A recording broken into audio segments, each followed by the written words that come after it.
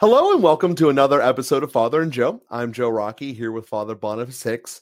And Father, after many times of you telling me, I have finally gotten the audiobook of The Body Keeps the Score, and I have just started it. And one of the things that I have learned essentially was how much I didn't know. And it brought me into a lot of thinking in a lot of different capacities. Now, I don't want to try to say I'm even halfway through it. I really have just started it. But just from the broad sense of human nature, I wanted to have some deep questions that kind of come out of this that have become apparent just from the little bit of learning from the trauma doctor that was there. So I want to start with the core concept of I'm in my 30s. I'm what most people would consider an adult, mature person. And I have obviously degrees of expertise and competency within my life. And I also have a little phone here that can basically answer any question I ever would have. You know, who is the true Major League runs, RBI leader? Any random thing. Who has the longest touchdown in Super Bowl history? All of this stuff I can pull up in my fingertips. Plus the competence I believe I've created in my life, and just basically the fact that I have no red flags saying that I'm messing up. I'm not getting the IRS chasing me for 10 years of back taxes. I don't have people screaming at me on the streets. In general, life's okay. And I'm able to help people with their problems and kind of create systems to keep problems from entering into my sphere and then into extended spheres around me. I say all this to say because when I address a problem, there are basic starting assumptions that I have. And some of the assumptions are that people are on the same equal footing or levelness of this.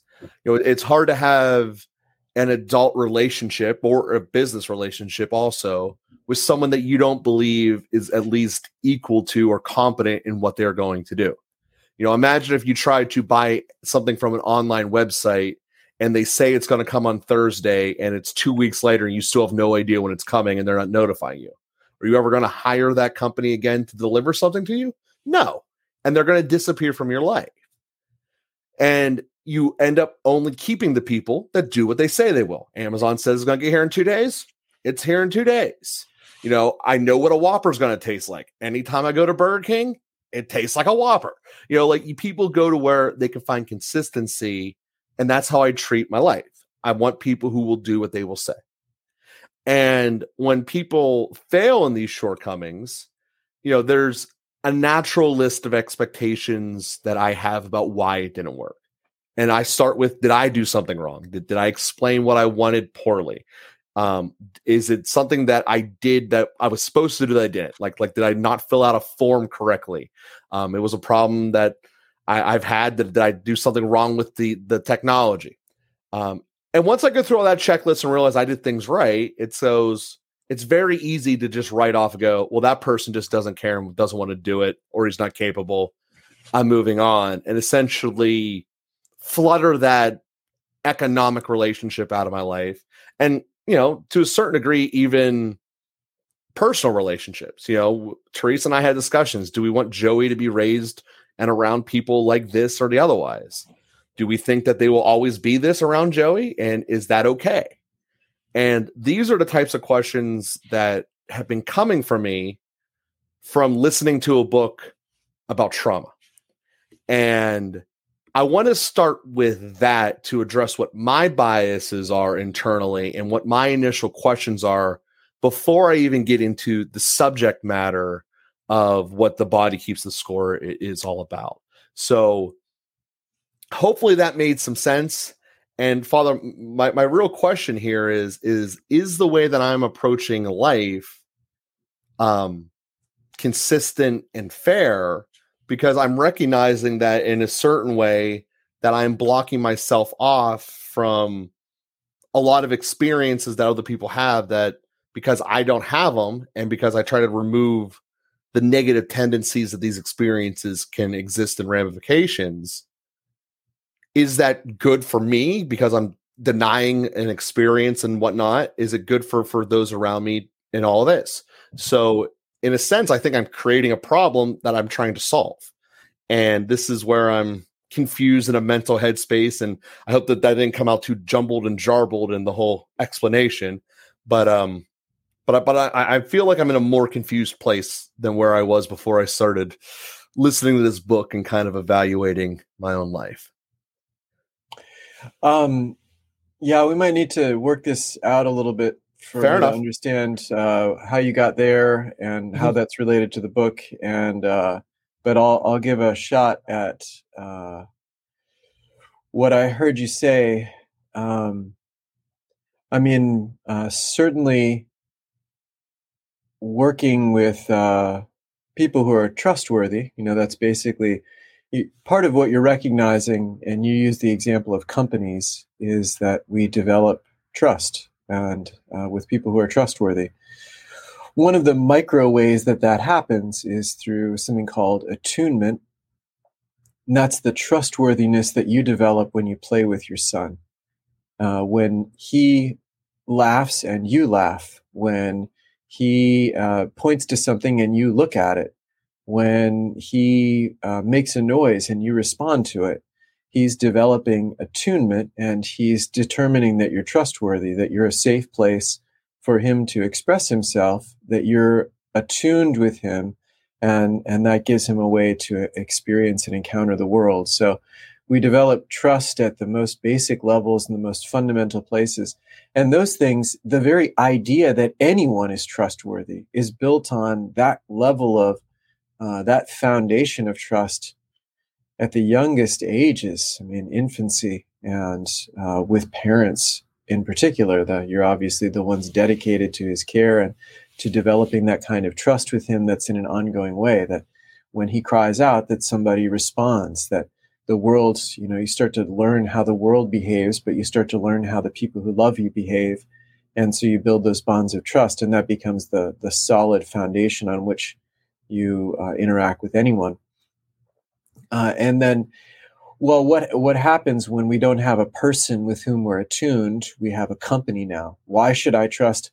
I learned this during the pandemic, right? I tried to order a webcam online, and I don't think it ever showed up. It was 16 months later or something. It still hadn't been shipped or whatever, So why should I trust any company online? And then, as you say, we learn to develop some signs of response, that when I do a certain thing, it gets a certain response, and I have an expectation that is met. And then I develop trust, and then I do business with that person, and then I keep going back to that person, or not a person, that company. So that's the most distant level. What I just described in terms of attunement with parents is the most intimate level, and that really puts together the fabric of our emotional foundation, our very firmness, confidence, self-possession. Experiencing ourselves as a gift comes from those very foundational experiences. So, yes, we certainly want to orient our children's lives to have those kinds of emotional foundations, that affirmation, rather than deprivation, so that a child can be confident, self-possessed, because your son is really learning. We never look at our own face. We look at other people's faces. And if I feel something inside, I'm expressing that thing, and I'm seeing something that doesn't correspond to it on your face, then I'm starting to doubt what I'm feeling inside. And I don't know what the disconnect is. And so that attunement, that early attunement with children, helps them to trust their own interior ultimately, and to even believe that they're a gift. And so it's so essential. And part of what I don't remember exactly where everything is in the body keeps the score, but one of the things that happens in trauma is that whole structure is broken by trauma. And so a person learns to not trust themselves because they have learned not to trust people who are intimately close to them. Their nervous systems and the biochemistry that is meant to protect us and to respond to threats in the external realm, like, it doesn't work, and then we're traumatized. And then there's a distrust that's inserted into our interior, which doesn't easily go away because it actually gets it inserted at a kind of biological level that's not rational. So it's not like, well, you know that you're not in Vietnam anymore. Why are you afraid of fireworks going off? It's not rational. It's impressed at a different level of reaction to a threat that we were not able to overcome, and now is something terrorizing to us. And so that's some of the stuff that the Body Keeps the Score is aiming at, is looking at some of that trauma, which is not merely a matter of thinking better or differently or adjusting cognitive processes, but really needs to be touched at an emotional level. And that happens through personal interactions, that happens through, backfilling some of that attunement. It happens with certain expertise and certain difficulties. So in terms of, that's sort of what I got from what you were saying in terms of trust. It seemed like you were saying that you should expose your child to untrustworthy things. No. What I'm saying in that regards is I'm removing that from my life and therefore from his. And where I think I'm trying to say here with that is that I think that's my job, is to keep him around trustworthy people and all that. But it's also widening this gap that I have of, this is an entire segment of the populace that, on the surface, I feel like I can relate to anyone. But the reality is that I don't have part of my mind that turns off because of triggers. And, when I hear people saying that, I just go, oh, that's like, before I read this book, I was like, that was just an excuse because you don't want to go to work. That was my mentality that I had, that you're just saying that because you don't want to do something. Because let's face it, work is hard. Most people don't like it. And a lot of people do any excuse to get out of it. And I do believe that there's a large percentage of that, but there's also a real element here. And so in a way, I'm saying that I was never have given that credit before learning about the actual science that's going on behind it. But also as a result, I'm inherently keeping my son from being exposed to this situation in which he could learn from it. Now, I'm keeping him from it because I don't want him to go through it. I see how this road ends. It's not awesome. Like, we're avoiding that. But it's also creating a situation where, until I really started diving into this, I never really thought it was, I thought it was something people said to try to get votes, but never was real. But there's an entire segment of this population that I don't fully relate to. And it is self-selecting as far as why. And that's something that I had never truly grasped or thought was real. I thought it was just something that people said to try to get votes, and not in reality. And to me, it's eye-opening. Obviously I understand that, horrific things happen and they're not good, but I guess also to the extent that this problem is, and how much more prevalent in society it is in terms of trauma on a regular basis than it is with not. I just had no idea how large this problem was. Mentally, I can grasp, we went to war. There's a lot of soldiers that came back having a lot of trauma they experienced in war. That's a direct cause and effect. I did not realize that essentially this is happening in everyday life in America, in a segment of this country that I just had no idea. And I think that that's part of what I'm trying to articulate. And it's creating just a confusion that how can this be inside of my head in America? Yeah. Just one thing in terms of what do I want to say?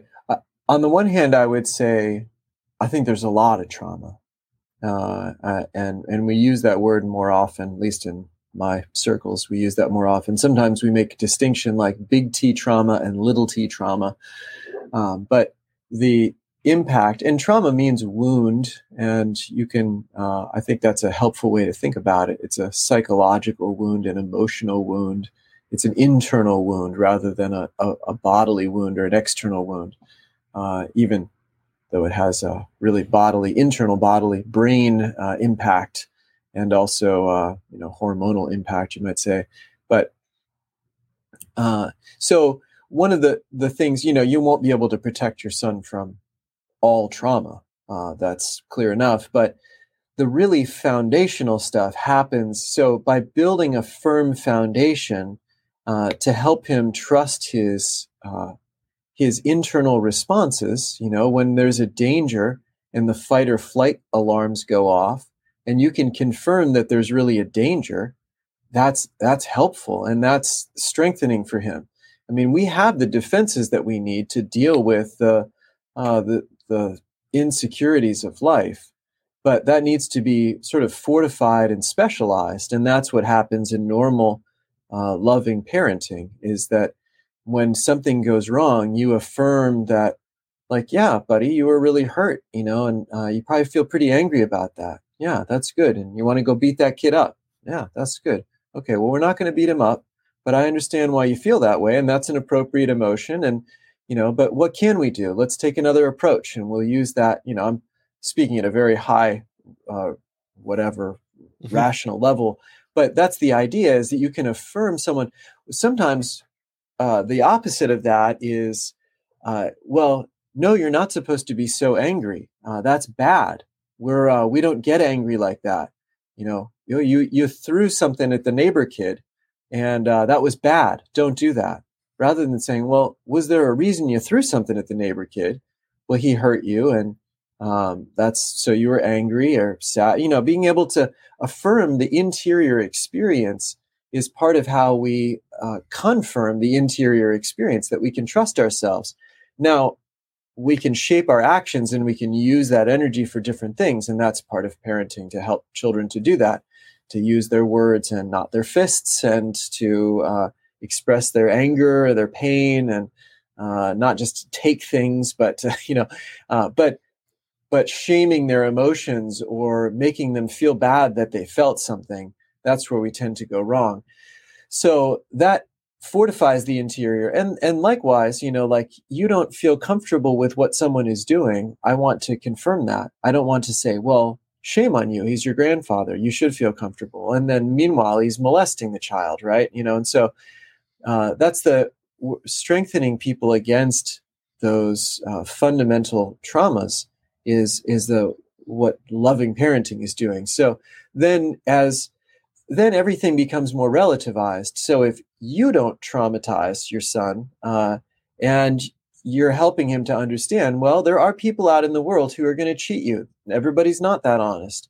And then he's going out and he's starting to develop an internal sense of, well, sometimes you might order a webcam and it doesn't show up in 16 months. And then you have to deal with that. And getting angry about it, and then being shut down because your anger doesn't do anything, and feeling personally cheated and things like that are not helping us move in the right direction. But we can help children to respond to those situations and put certain, appropriate guardedness up in different situations. He should have his guards totally down at home, and that includes everybody you let into your house, without some other kind of warning. He should know to put guards up to certain degrees in other settings.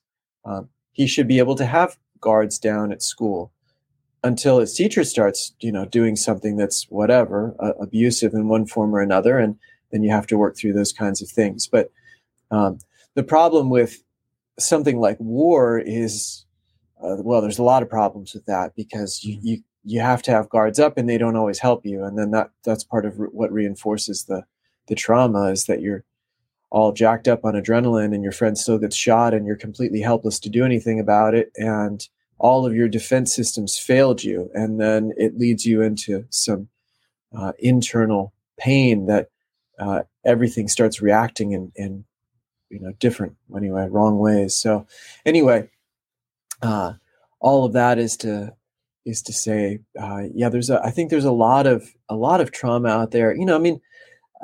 You deal in the housing market, right? Mm-hmm. Getting kicked out of your house is traumatizing.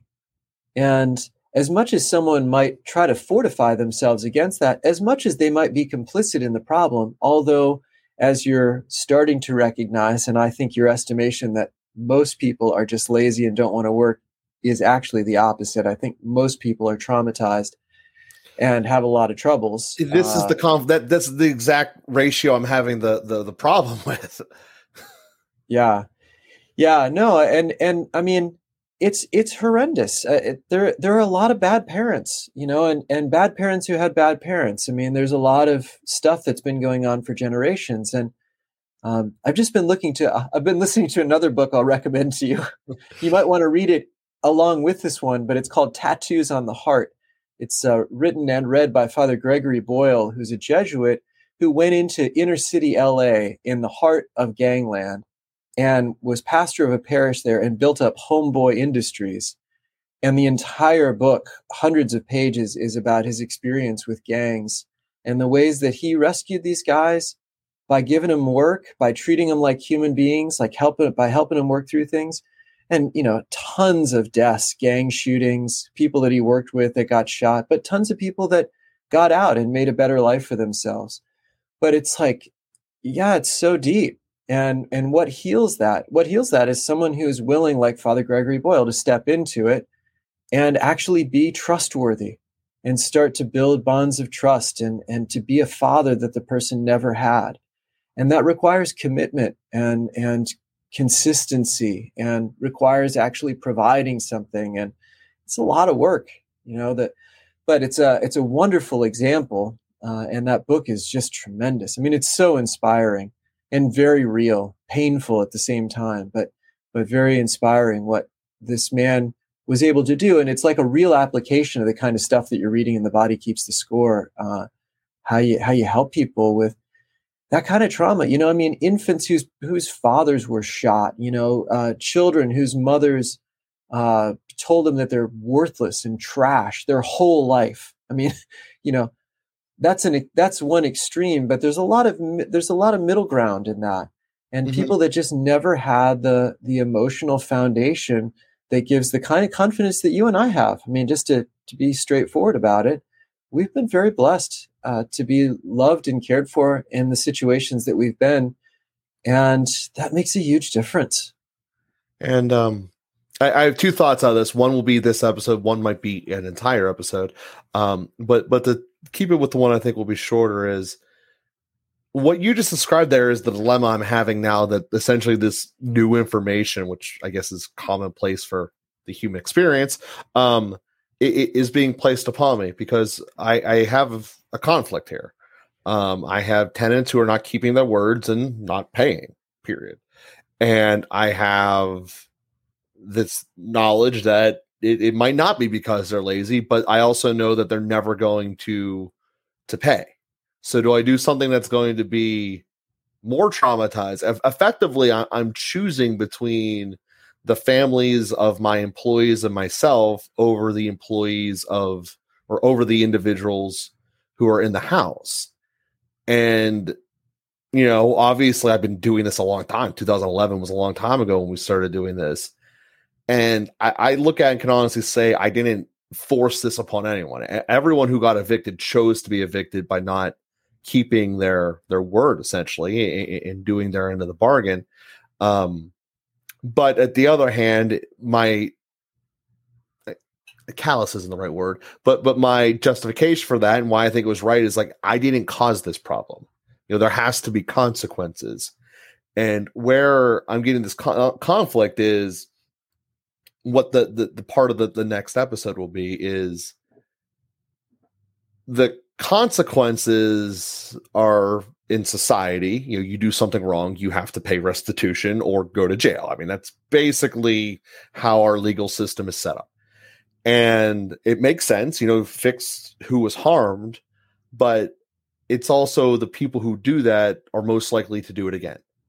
People who have sued someone once are like 47% or 47 times more likely to sue someone again compared to someone who's never sued anyone. And it makes me wonder, like, what is the real solution here? Is it me just putting this fish back into the pond to go lie to someone else and get evicted 6 months from now? Or would there be a way to actually fix the problem? That's a big picture question, because I know I'm not capable of doing it. So therefore, what should my role be, knowing that I'm not capable of fixing everything? And then this is the stuff that I'm mentally dealing with here right now, Father. Yeah, let's spend an episode talking about those things. I think that's fair enough. Well, that will be great. next week, guys. We hope that you enjoyed this episode, and we will be with you next week.